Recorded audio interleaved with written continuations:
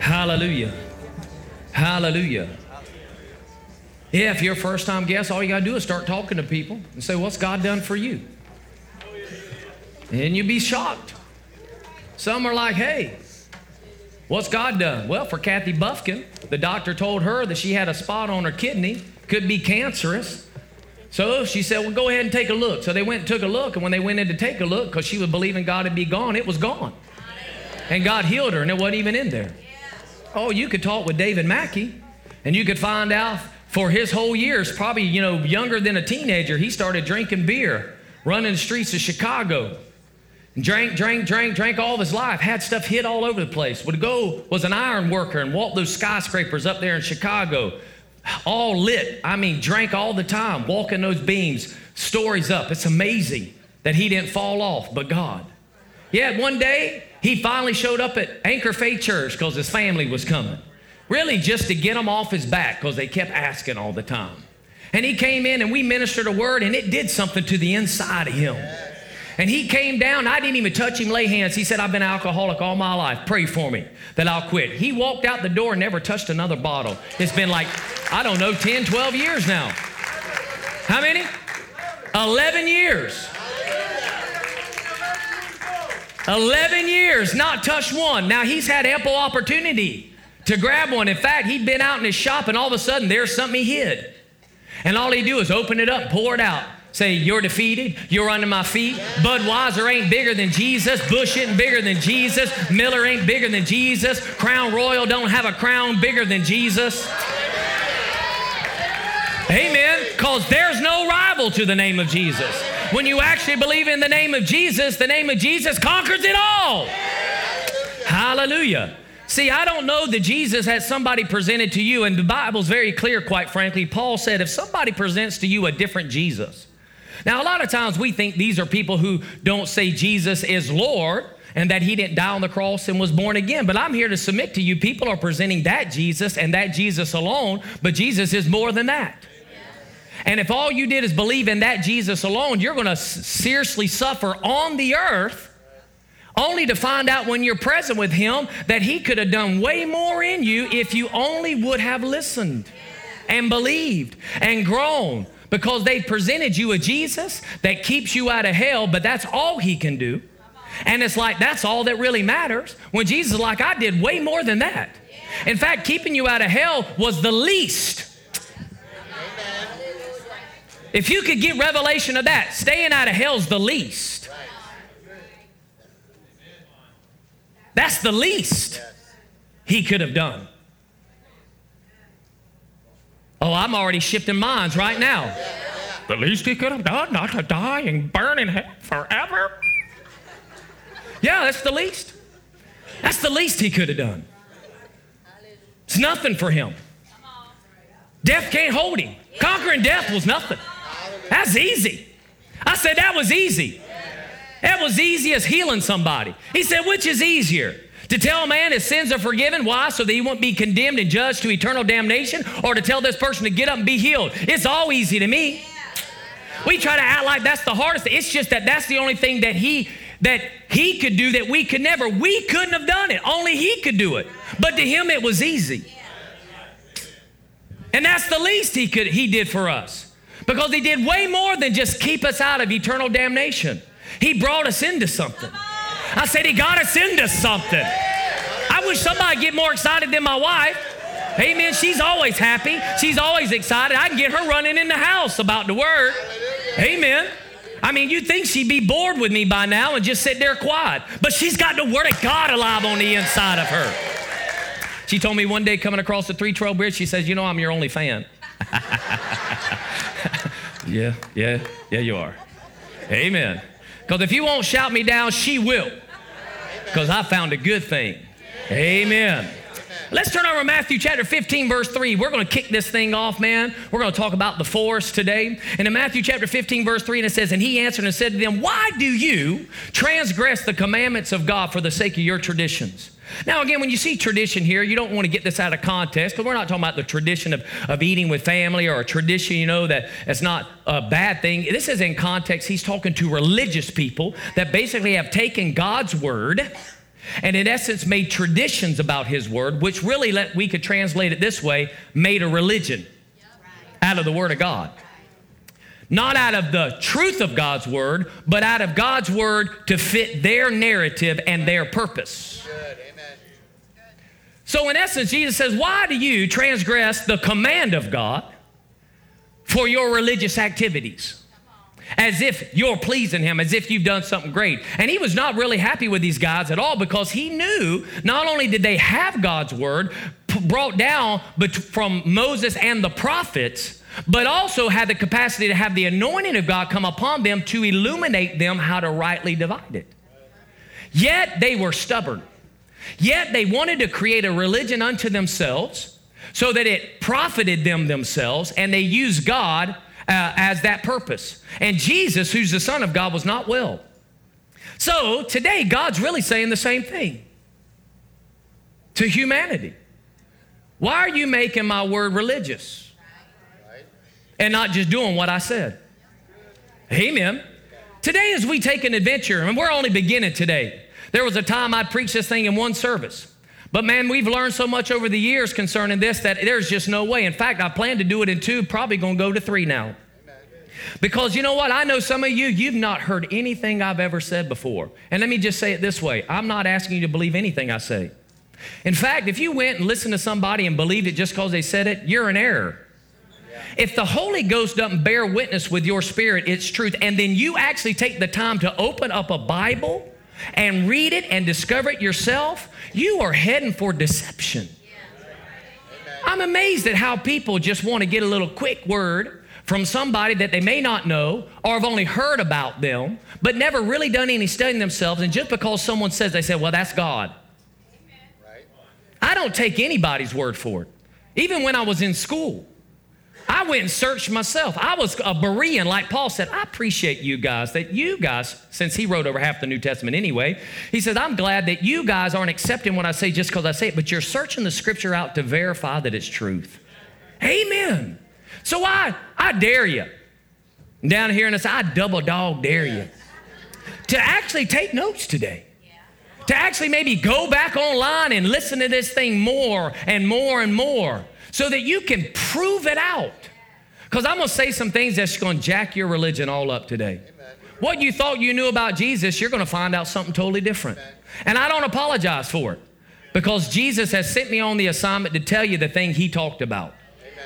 People say, well, we got to preach the gospel of Jesus. The problem is nobody knows what the gospel of Jesus is. The majority do not.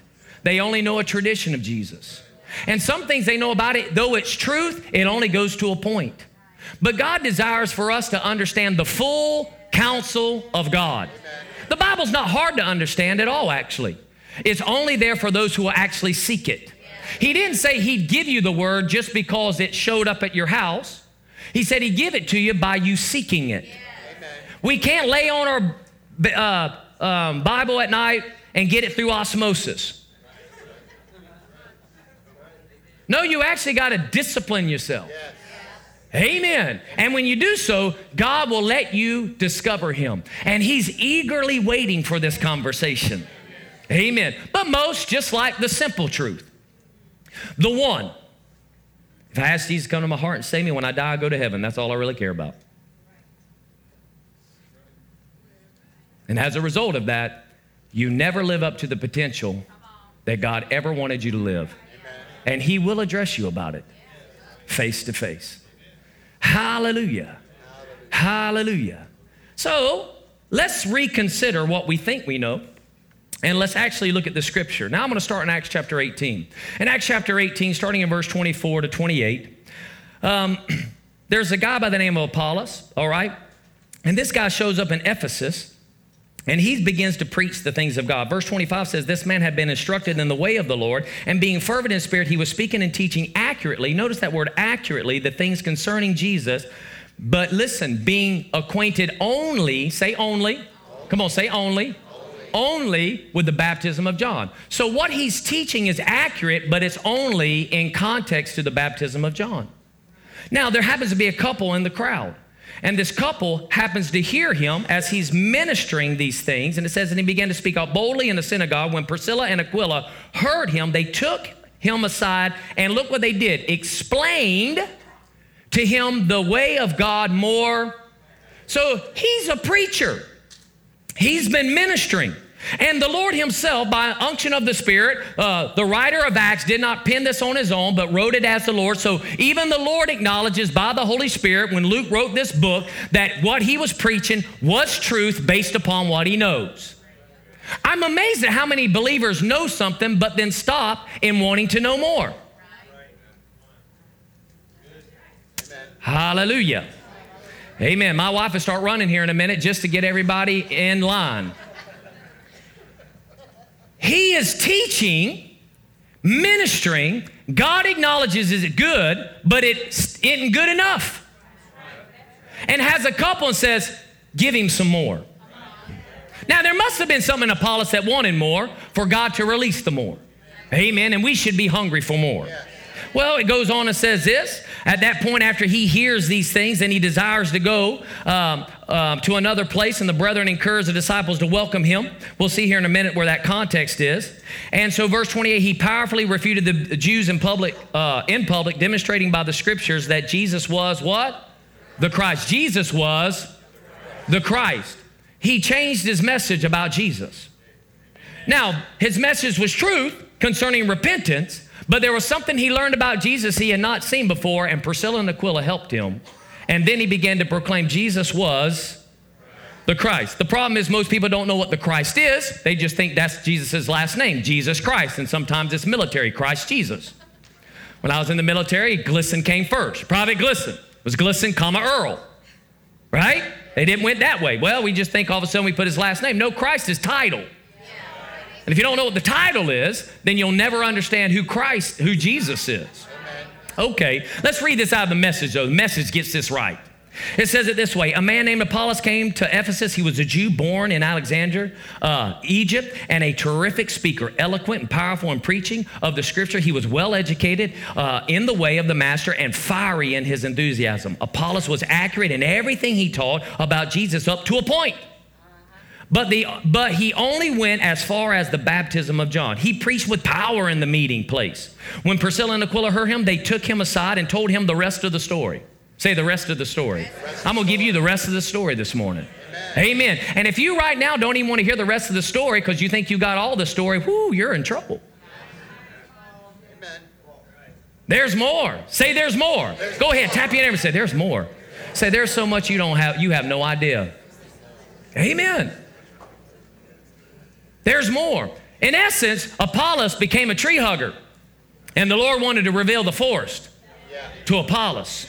It goes on and says this. So after he hears the rest of the story, when Apollos decided to go to this providence, his Ephesian friends gave his blessing and wrote a letter of recommendation for him, urging the disciples to welcome him with open arms. The welcome paid off. Apollos turned out to be a great help to those who had become believers through God's immense generosity or by the grace of God.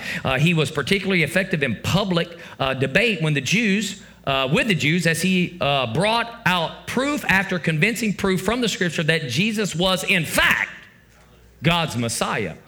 What I find interesting is that not only did he know about Jesus, the Lamb that was slain, but now he knows about Jesus the Christ, Jesus the Messiah. Many know about Jesus, the Lamb that was slain. He came without spot or wrinkle. Hallelujah. Many know about that. Yet they stay there. And we've basically put ourselves in a position where we've stuck at one truth and are refusing to go beyond.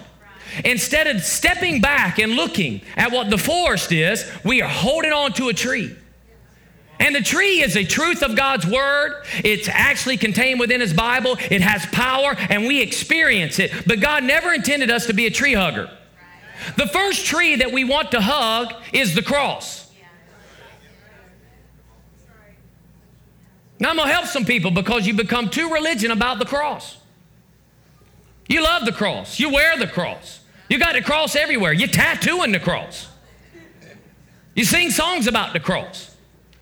You think I don't like the cross. I thank God for the cross, but my Jesus is not on the cross. Jesus told me to go beyond the cross because Jesus did. I said Jesus did. Jesus had to go by way of a cross. But if he was born today, he wouldn't have went through the cross. He'd have went through another form of execution. I heard one minister say this: wearing a cross on your neck is no different than wearing an electric chair if you're from the state of Florida, or a little syringe if you're from one of those states that they inject you with lethal injection. We had like Jesus the only one who went on the cross. The day Jesus went, 2 others were there, and they weren't the first 3. So the cross was just the form of execution. It's not the emphasis. It's the fact that Jesus has to die and pour out his blood. But death is not the only thing Jesus did. In fact, if we're hanging around hugging the cross, this is no different than you going and finding Muhammad's grave or Buddha's grave, because they died. Are you with me? They that preceded, those that came after, there are many that were equated as gods, and you can find their graves everywhere. I can go to Golgotha and will and see where Jesus hung, but I know he's not there. Hallelujah. Because what Jesus has done that no other religious figure can do or would do and had the capacity to do is that he was able to take himself up on the 3rd day and he rose from the grave. Hallelujah. Amen. So quit hugging the cross and get over to the grave. Trade your cross for a crown. Because Jesus isn't on a cross anymore. Get you a necklace with a spinning rock. And when says, what's that spinner on your necklace? Say, that's the rock that was rolled away. My king's alive. Hallelujah. I said, my king's alive. He rules and reigns. He's seated in heavenly places. He's not dead. So I don't glory in his death. I glory in his resurrection. And I just lost a few people. But it's no wonder I did, because you're like Peter. And Peter, in Matthew chapter 16, Jesus came to his disciples and says, hey, who do people say that I am? They say, hey man, some say you're Elijah, some you're Jeremiah, one of the prophets. And he said, but who do you say I am? Peter said, you're the Son of the living God. Yeah. Jesus said, flesh and blood has not revealed that to you, but my Father who's in heaven. And upon this rock, because he said, you are the Christ, the Son of the living God. He said, upon this rock, the Christ, I'm going to build my church. But then he went on and said, now listen, the Pharisees and Sadducees, they're going to grab me and they're going to kill me. The minute Peter heard they're going to kill me, he got stuck at death and didn't listen anymore. Jesus actually carried on further conversation. He said, but on the 3rd day, I'll be raised from the dead. Peter didn't hear none of that. It's like Jesus went, the Pharisees and Sadducees, they're going to kill me. Then he quit talking. Then Peter's like, can I talk to you for a minute? Come here.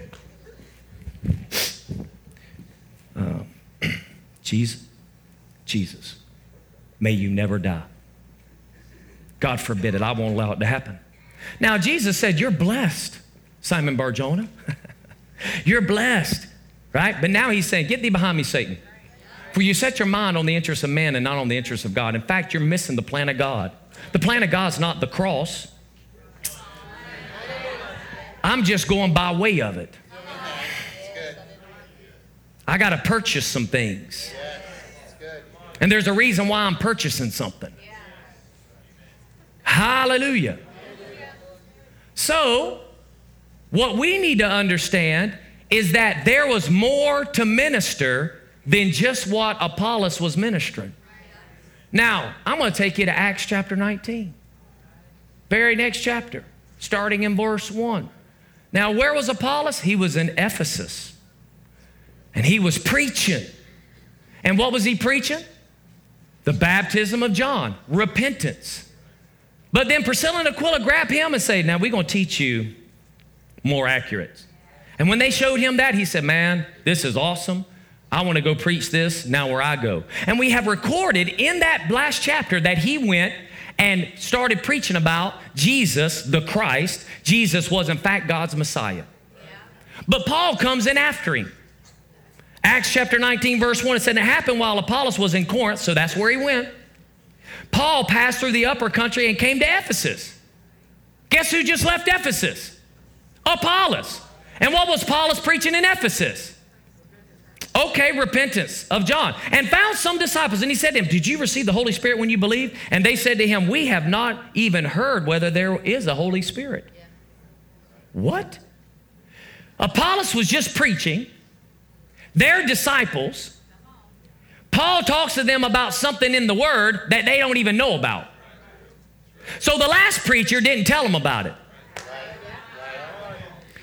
Now, Paul could have stopped right here. And this is what he says. So he goes on, he said to them, into what were you baptized? Since you don't know what I'm talking about. And they said, into John's baptism. Who was preaching that? Who was preaching that?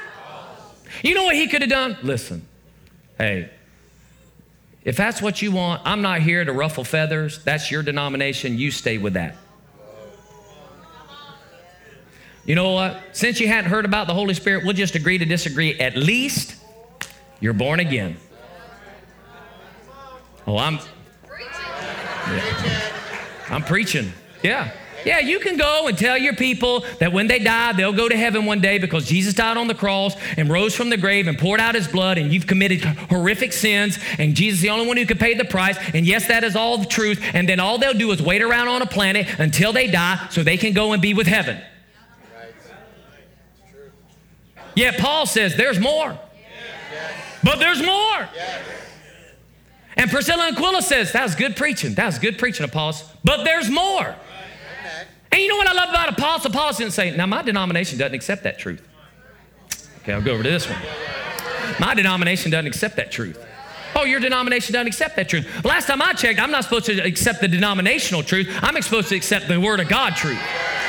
I mean, at what point are we going to get in alignment with God's Word and quit trying to be in alignment with a denomination or men's ears? Well, I can't preach that because people get offended and leave. Well, they're leaving Jesus, not me.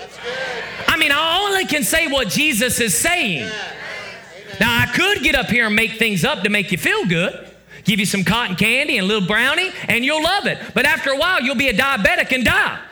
But at least I get you to heaven, right?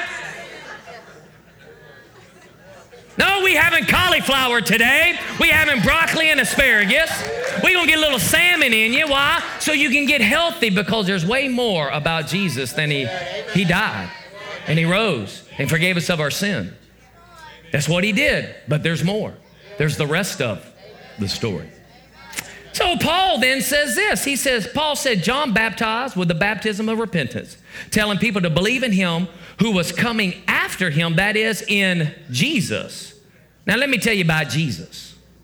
So when they heard this, they were baptized in the name of the Lord Jesus. And when Paul had laid his hands on them, the Holy Spirit came on them, because it was already in them with Apollos, came on them, and they began speaking with tongues and prophesying. Yeah. Hallelujah. There were about 12 men. Now look at verse 8. And he entered the synagogue, the one Apollos left.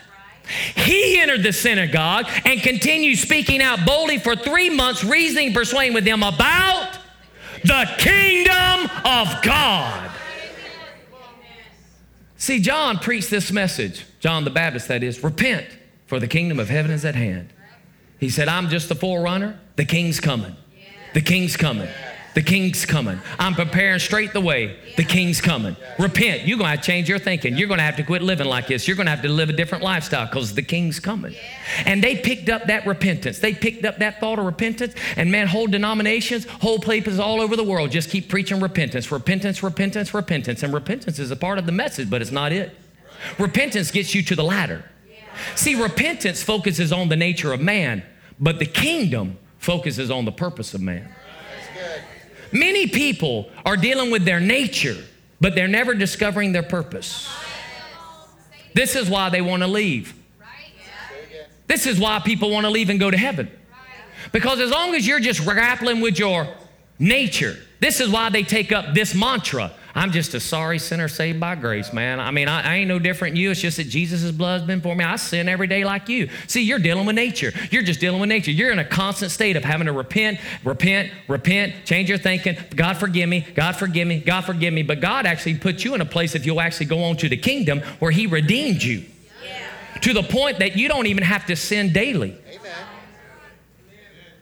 That sin will become very far removed from your life as an action. In fact, you'll go so far as to live that you won't even remember the last time you did it. And anytime you do, you'll know immediately, that ain't right. And get quick to repent. Say, nope, not doing that because I'm a kingdom citizen now. Hallelujah. See, people say, well, I know about the kingdom. That's when we go to heaven. No, the kingdom wasn't about an exit strategy. The kingdom was about an entrance strategy. Have you read your Bible? Jesus said, when you pray, pray this way. Our Father. Whose Father? Our Father. Not his Father, but ours. Let's get revelation now. Not his Father, but our Father, who art in heaven, hallowed be your name. Your kingdom, your kingdom, your kingdom. Come on, shout it out. Your kingdom, your will be on as it is. Why are you waiting to go to heaven when God's trying to get heaven to you?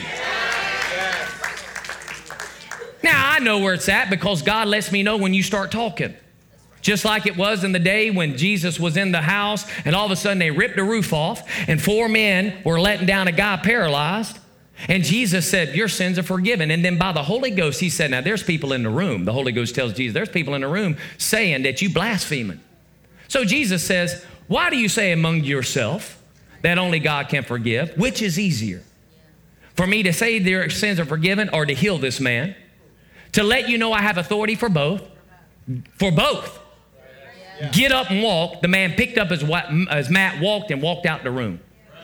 So I know when this time comes, because of tradition and the religion that's swarming around in people's minds, I just want you to know to be absent from the body is to be present with the Lord. And he's currently not resident here in body form.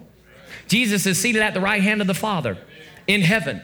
So I have no problem with us going somewhere. But I'm not waiting to get somewhere because somewhere wants to come to me now. Wants me to experience it now, even in this life. And if I only live a life of repentance and not a life in the kingdom, then I'll always be waiting to go somewhere while all the while God's saying, I'm trying to get something to you while you're there. It's going to answer a lot of questions for you because you're wondering why God's not answering your prayers. It's going to answer a lot of questions why you made things about God religious to try to fit your experiences, but the reality is you just don't know how to operate in the kingdom. The reality is that you're waiting to go somewhere and God's really trying to get something down here, but there's ways to get it down here. You just don't wave a magic wand and it show up. God does not violate his word. Because Ecclesiastes 8:4 says where the word of the king is, there's power. Hallelujah. So we need to understand we have got to see the forest. But we can't see the forest because of the trees. Have you ever heard that analogy? You can't see the forest for the trees. And the problem is that we're hugging on truths. In essence, just to be honest with you, we've brought the United States government into the church. I know that's shocking to you, but the reality is, even though you say separation of church and state, your practices to believe God are absolutely democratic. Now, just to let you know, the United States is actually not a democracy. It is a democratic republic. And a democratic republic is where a law was set down through a constitution that was to be upheld. And the democracy is that the morality of people would never vote in an amoral person that would violate law. That was the intent.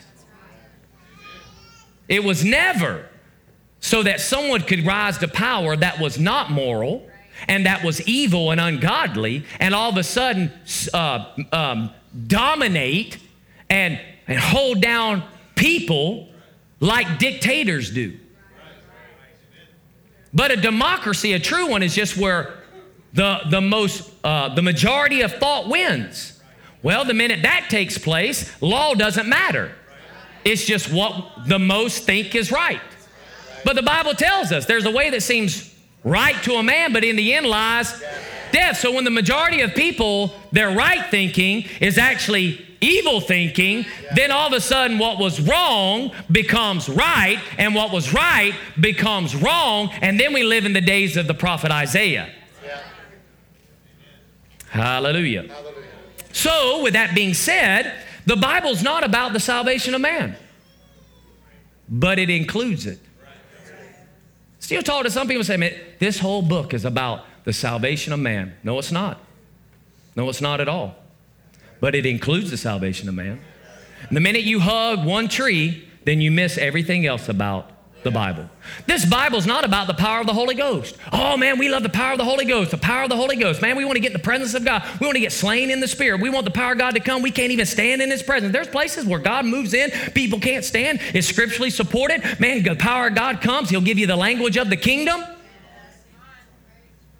His power healed people, all kind of stuff. People waiting on the gifts of the Spirit to be in manifestation, they hug the gifts of the Spirit tree. But the Bible's not about the power of the Holy Spirit, but it includes it. The Bible's not about the healing of man. Oh, I love healing. Man, I want to see miracle signs and wonders. I want to go to the places where the miracles are working, where the healing's going, where the healing's happening. I can't even be around places that nobody don't heal. And all they want to do is run around to find healing ministries. Well, the Bible's not about healing, but it includes it. The Bible's not about deliverance. There's whole ministries called Deliverance Tabernacle of Mount Zion. I mean, whole ministries, all they specialize in is rebuking devils. You show up, they'll get rid of your nicotine spirit, they'll get rid of your alcohol spirit, they'll get rid of your jealousy spirit, they'll get rid of your adultery spirit. I mean, everything's a spirit. But the problem is, you can't get rid of your flesh, and that's your problem. But can we rebuke devils? You bet we can. When I was in India, not this past year, but the year before, I gave an altar call. And when there's like hundreds of thousands of gods to pick from, when you start preaching about Jesus, the people in India is like, great, I'll accept Jesus. We'll just add him. And so I have to preach very deliberate, which could get me thrown in jail. But I do anyway. And when I preach, I say this. When I get them up there, I say, now listen. You must denounce every other god because they do not exist. They are false and a lie. And many are originated from evil spirits. You must denounce them. There's only one. He's Jesus. And there was a particular couple that came, and the husband, he was whacked out of his mind because he was on something, to be honest with you. But even in his intoxication, something in the spirit was like, I need Jesus. He was like wide-eyed, like a deer caught in headlights. I mean, he's like just stunned there. He couldn't move, almost like just like a robot, I mean, like a statue. His wife, on the other hand, was dealing with something on the inside. And I knew by the Spirit because they had a child who couldn't walk. And this spirit had come into the house because they had so many of them and had affected their child.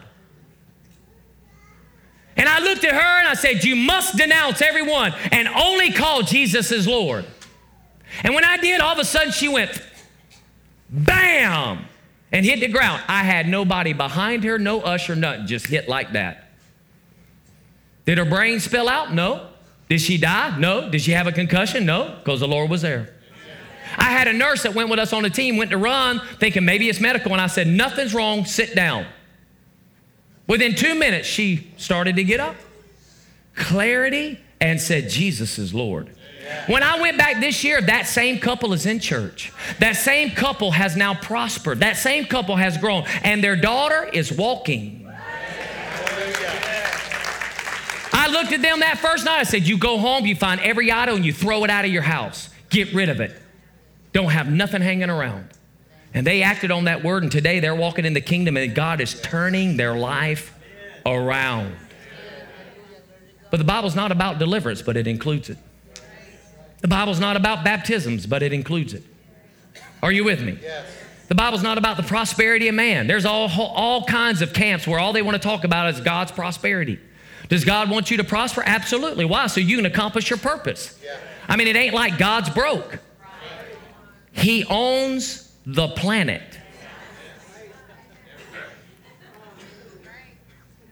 Let that sink in for a minute. I mean, it's like you going to Walt Disney World with the president of the organization. What kind of access do you think you're going to have with the president of Disney? Oh, come on, let me show you this. Hey, you want to get in my jet? We'll go to the places I got to crawl. Right? And what would you do? Oh, no, please don't. I'm not worthy. I'm not worthy for you to take me on your private jet. No, you'd be like, this is awesome, right? Our dad owns the planet.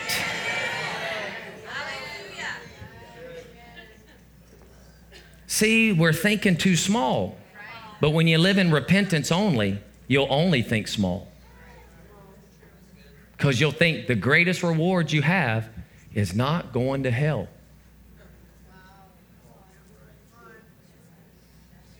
And that was the least.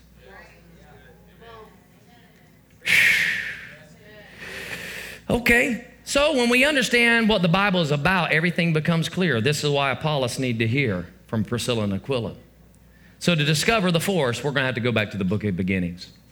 Genesis chapter 1:1, in the beginning, God created the heavens and the earth. Come on, write this stuff down.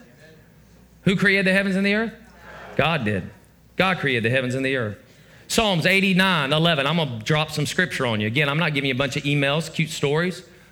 Okay? I'm going to give you things from the Word of God that you can go study yourself. I had a great couple that's come to our church, moved from another state in first service.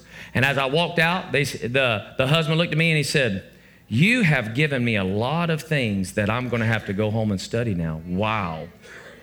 I'm going to have to listen to this over and over and over again. You have challenged me. I thank God he has ears to hear, and they'll partner with the ministry on Saturday. Amen, because they heard God to come in the first place. You understand? You have something that you know from God, but God sent you here so we could give you something else.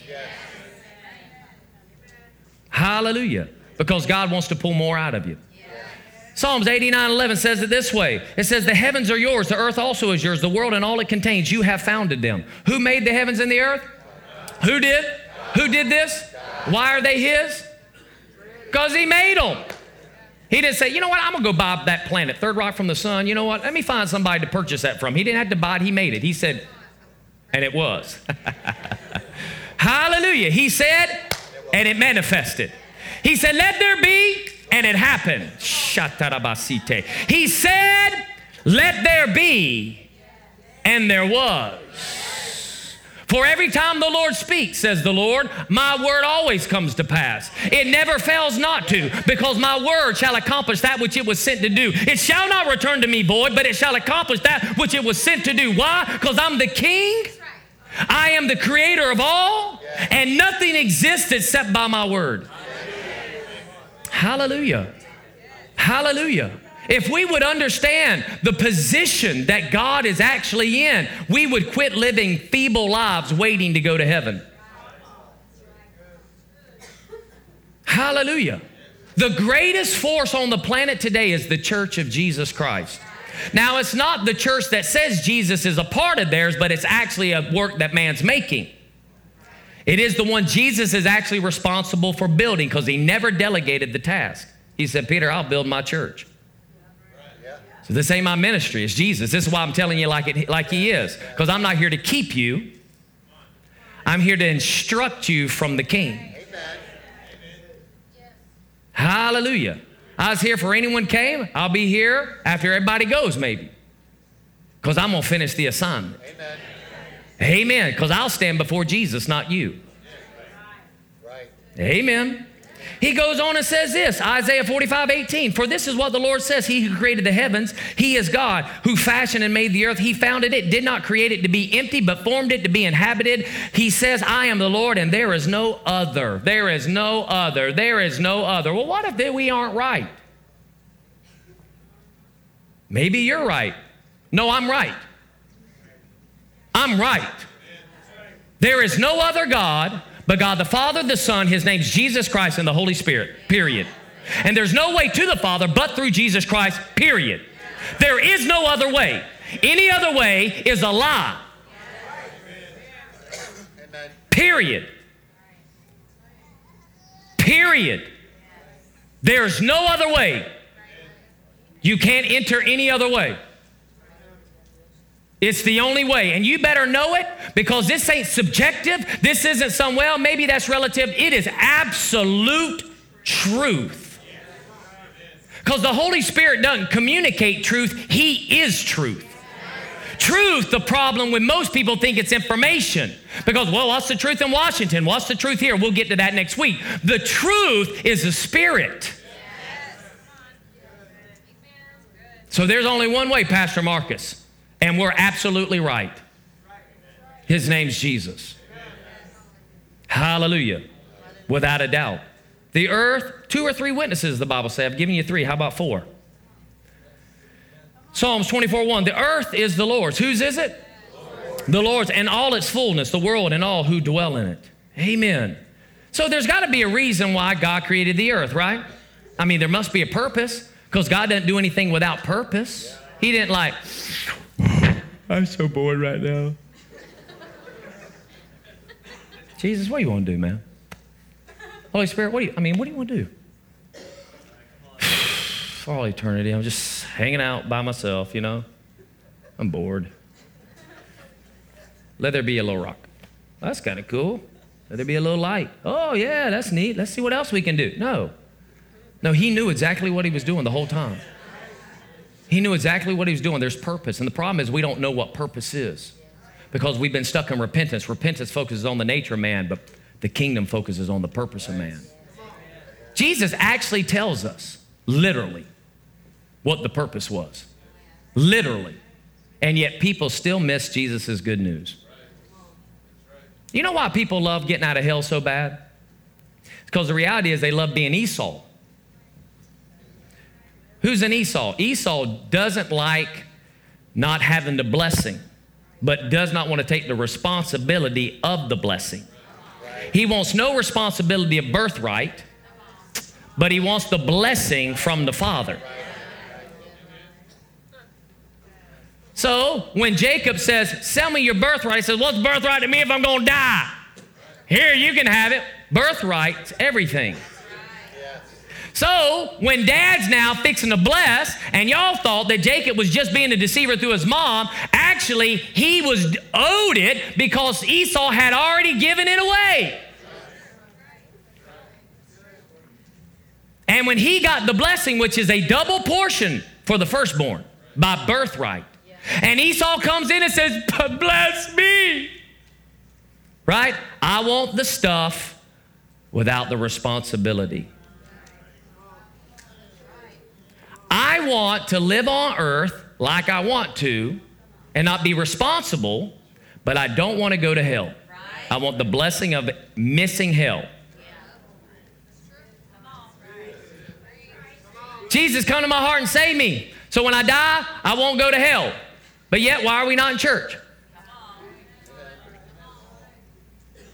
Because once I'm saved, I'm good.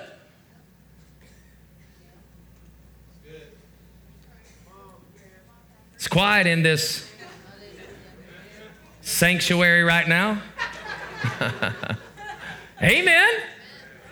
No, I don't know the last time you went to a church that they actually inspired you to grow and think. Because there's such great potential in you, greater than what you're releasing right now. Hallelujah. Jesus tells us in Matthew 25:34. You ready to see it? Come on, can you stay with me just a little bit? Amen. Yeah, it's probably 3 weeks. Matthew 25:34 says this. Then the king.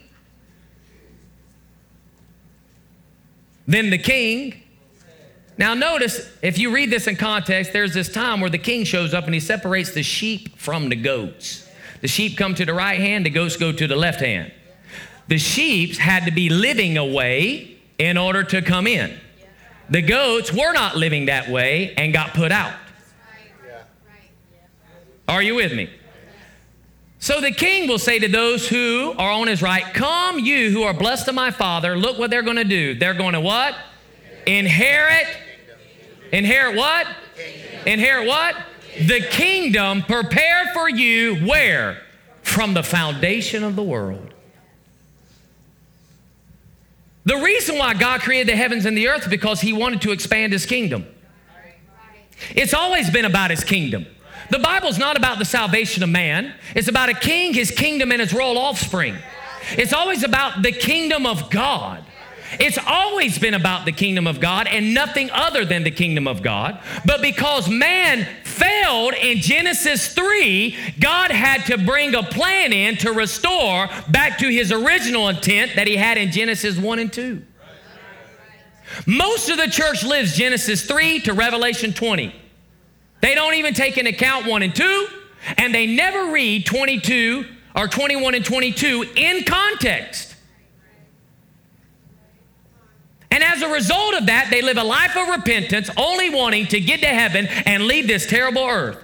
Yet Jesus, when he came to the terrible planet, operated in great power and authority and would say audacious things, Michael, like this: the works that I do.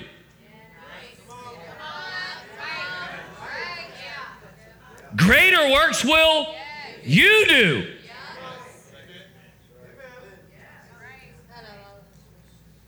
Where's those people at? They aren't ones sitting by waiting to go to heaven.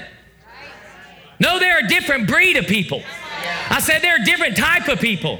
There are people who's cast off, just staying in repentance and moved on into the kingdom of God to begin to discover all that God has for them right now, right here, to live out God's plan and purpose right now. Well, what is a kingdom? Let me just define it for you. A kingdom is the government influence. Yes, I said that correctly. A kingdom is the government influence of a king over his territory, impacting it with his personal will, purpose, and intent. What territory does God have? Is the earth God's? Yes. Yep. Is the heavens God's? Yes. Yep. Does he own them? Yes. Yep. And he didn't have to conquer them. He made them. So what's his intent? His kingdom government will influence these territories with his will, purpose, and intent. And in doing so, he'll produce citizens expressing the culture, values, and morals and lifestyles reflecting that of the king. So in essence, when God started, the territory that we're on, or the earth, was made from the home country. It's a place we call heaven, where God lives. And when God created the first inhabitants of what we call planet Earth, they were not a different culture than the home country, but they were actually of the nature of God himself. Genesis chapter 1, verse 26. Then God said, let us make man in our image according to our likeness. The problem is man, as we know today in the time frame that we're in, we've only known ourselves as disobedient, as rebellious, as running from God, as doing our own things, as never connected, as far from God, for all have sinned and fall short of the glory of God. Yet there was a species of being that didn't live that way originally. Then God said, let us make man in our image according to our likeness. If you define the word image and likeness, it means a carbon copy. That means the DNA of God became the DNA of Adam. That as Adam operated in the earth was how God operates in his realm. And it says this, let them have, what do they have? Dominion or rule over the fish of the sea, over the birds of the air, over the cattle, over all the earth, over every creeping thing that creeps on the earth. So God created man in his own image. In the image of God, he created him. Male and female, he created them. So both male and female had dominion. We were never to rule each other, but we were to rule over the things of the world. So God from his realm would speak to us in our realm through our spirit. And we would receive that instruction and carry out that plan right here on the planet. Amen. That's what we were to do.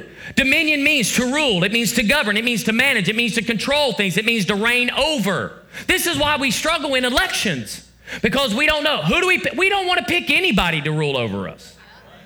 There's only one that has that right and should have that right, and it's God. He is the King. Jesus Christ is the King. He's the one who should reign over us. See, God's original plan was to extend his heavenly kingdom into this earthly realm through mankind. That's his original plan. My realm shows up in this realm through you. That's it. God created man to manage and administrate his resources on the earth.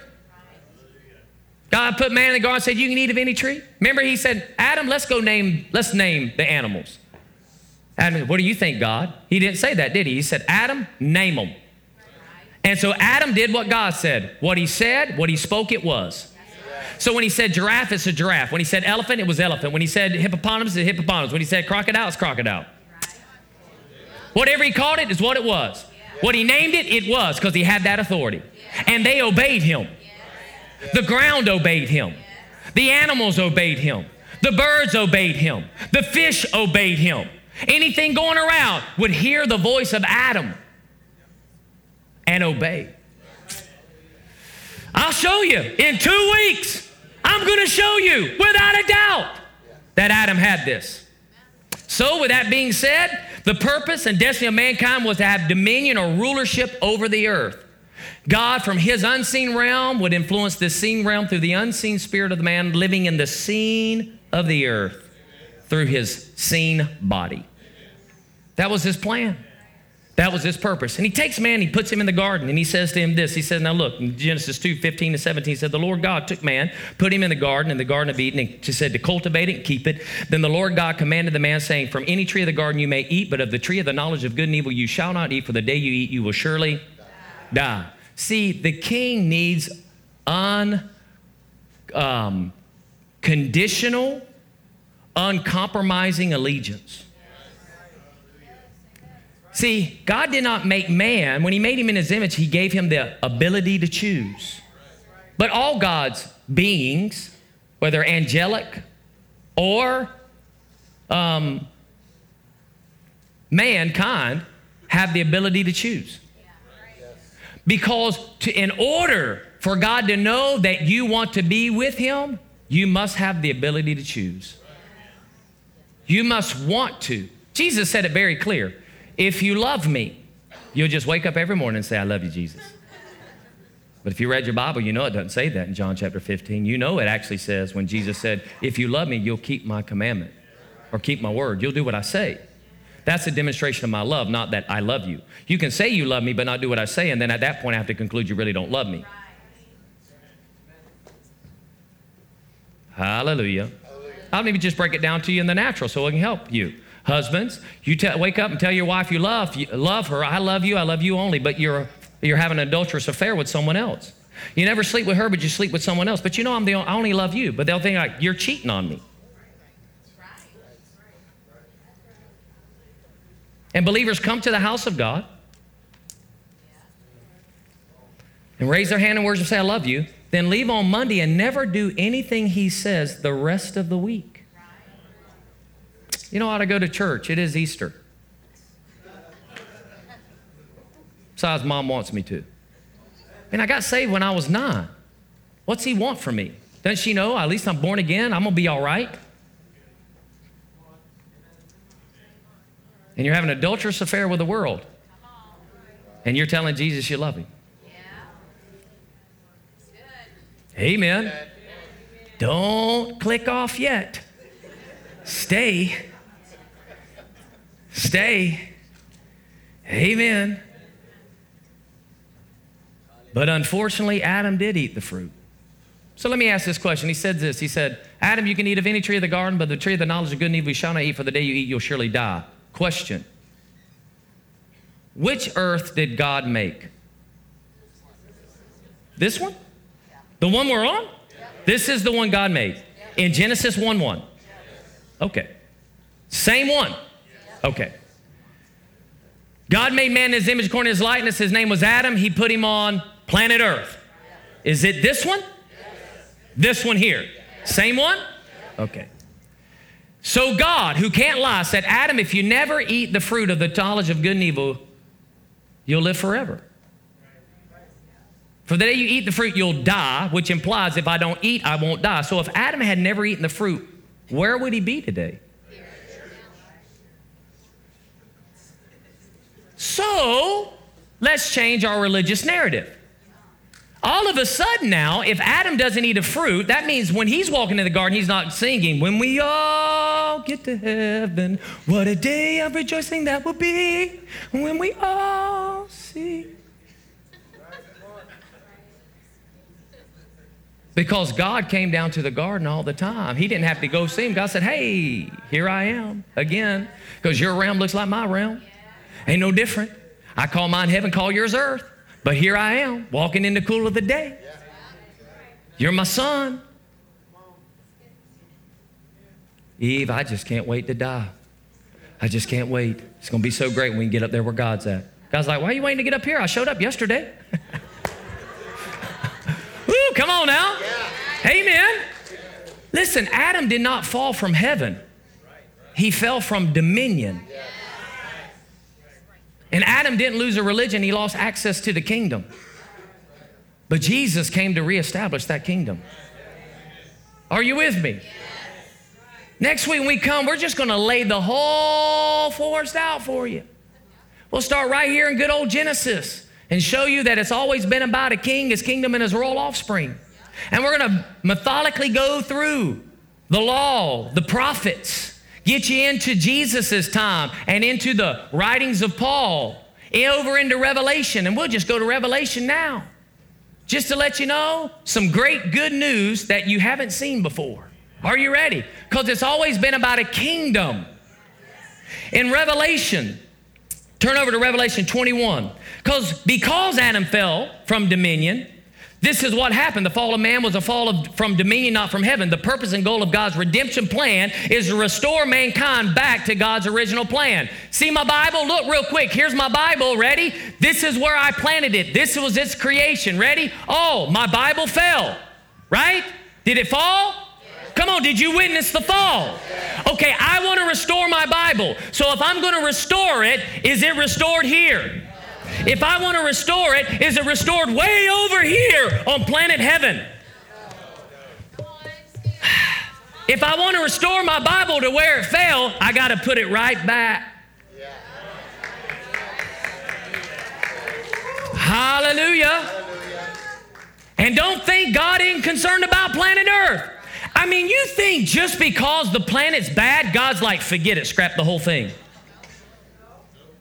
God doesn't scrap any of his creations. Because if he was in the business of scrapping creation, then he'd have scrapped us. Yeah, that's good. But he made a way for us. And I'm telling you, he's making a way for planet Earth. Let's read the Bible. Revelations chapter 21 verse 1 says, Then I saw a new heaven and a new, for the first heaven and the first passed away, and there was no longer any sea.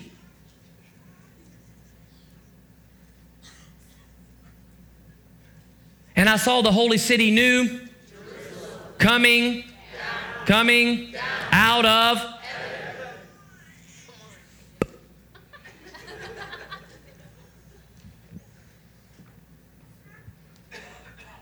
Is this the Bible?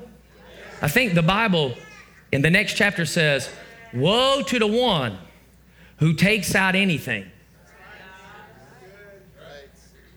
Now, I'm sorry that someone presented you a Jesus that said he died for you so that when you die, you go to heaven alone. And you'll live there with him forever. I'm sorry they told you that and left it there. But the reality is, this event happens after the taking away of the church. Most believers are just waiting for the trumpet to sound. We're gone. It's over. But the Bible goes on after that event. There's a tribulation period of people still on planet Earth. Then after the tribulation period, guess what? An angel, not Jesus, but an angel says, devil, Satan, Lucifer of old, chains him personally. One angel. It ain't like Jesus got to come on. All right, you want some of this? I'm fixing to put you. I'm gonna put you in that bottomless pit. You going down. This is the fight of all fights. It's the fight of the century. Jesus said, angel, go down there and chain that guy. And you're like, the devil's after me. Woo! When you're in a kingdom, you'd be like, don't you come to me. I'm the son of a king.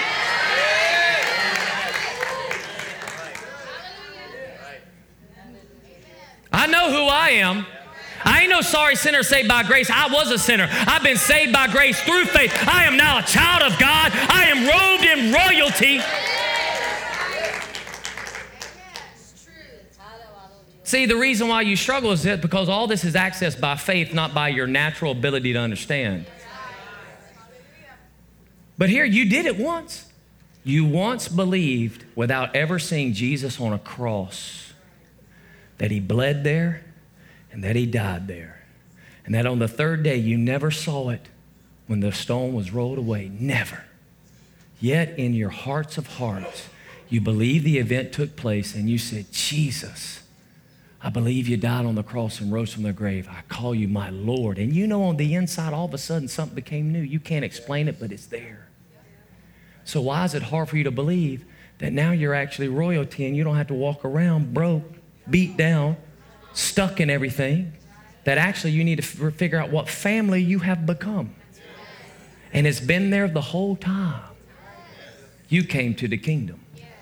And now the Bible told you, you can boldly come before the throne of, throne is not a religion, it's in a kingdom.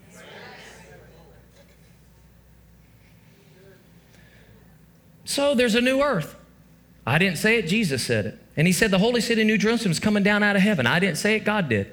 From God, made ready as a bride adorned for her husband. And you know when this event takes place? It's after the taking of the church. It's after the angel comes back down after the tribulation period, binds the devil, throws him into the lake, into the bottomless pit for 1,000 years. 1,000 years, the planet's still going to go on. Jesus himself will actually come down during that time and be on this same physical planet for 1,000 years.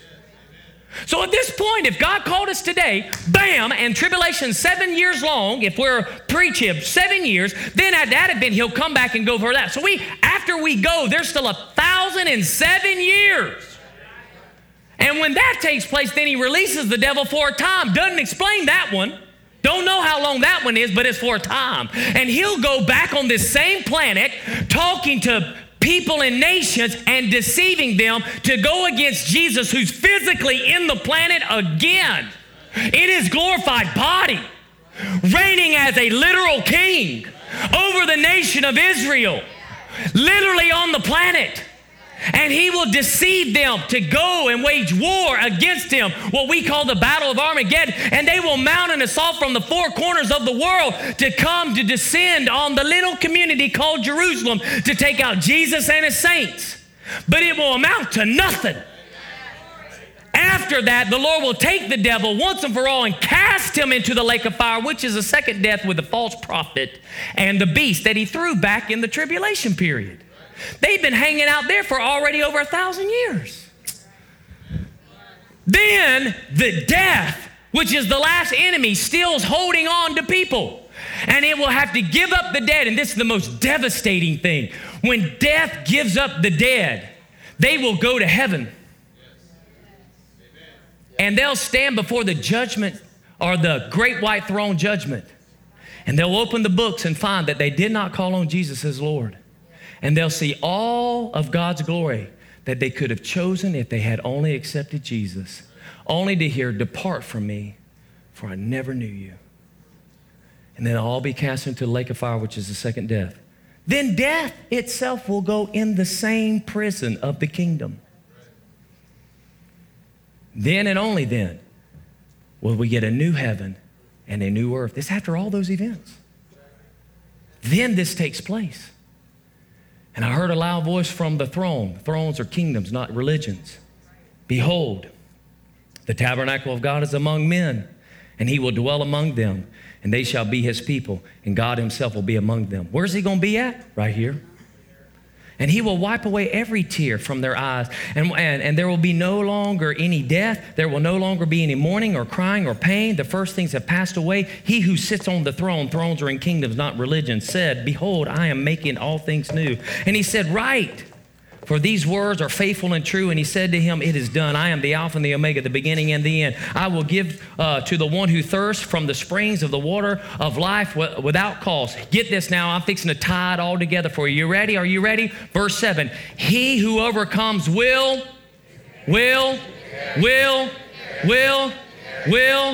inherit these things." Have we heard that word inherit before? "He who overcomes will inherit these things, and I will be his God, and he will be my son." Jesus said in Matthew chapter 25, verse 34, "The king will say to those on his right, 'Come, you are blessed of my Father. Inherit the kingdom prepare for you from the foundations of the world.'" It's always been about a kingdom. And we'll reign with Christ forever. Hallelujah. Hallelujah. So know this for sure, without a doubt. Adam lost a kingdom, not a religion. Adam lost a kingdom, guys, not a religion. So the redemptive work of our Creator is the reestablishment of His kingdom back to the earth. That's His redemptive plan. It is the forest.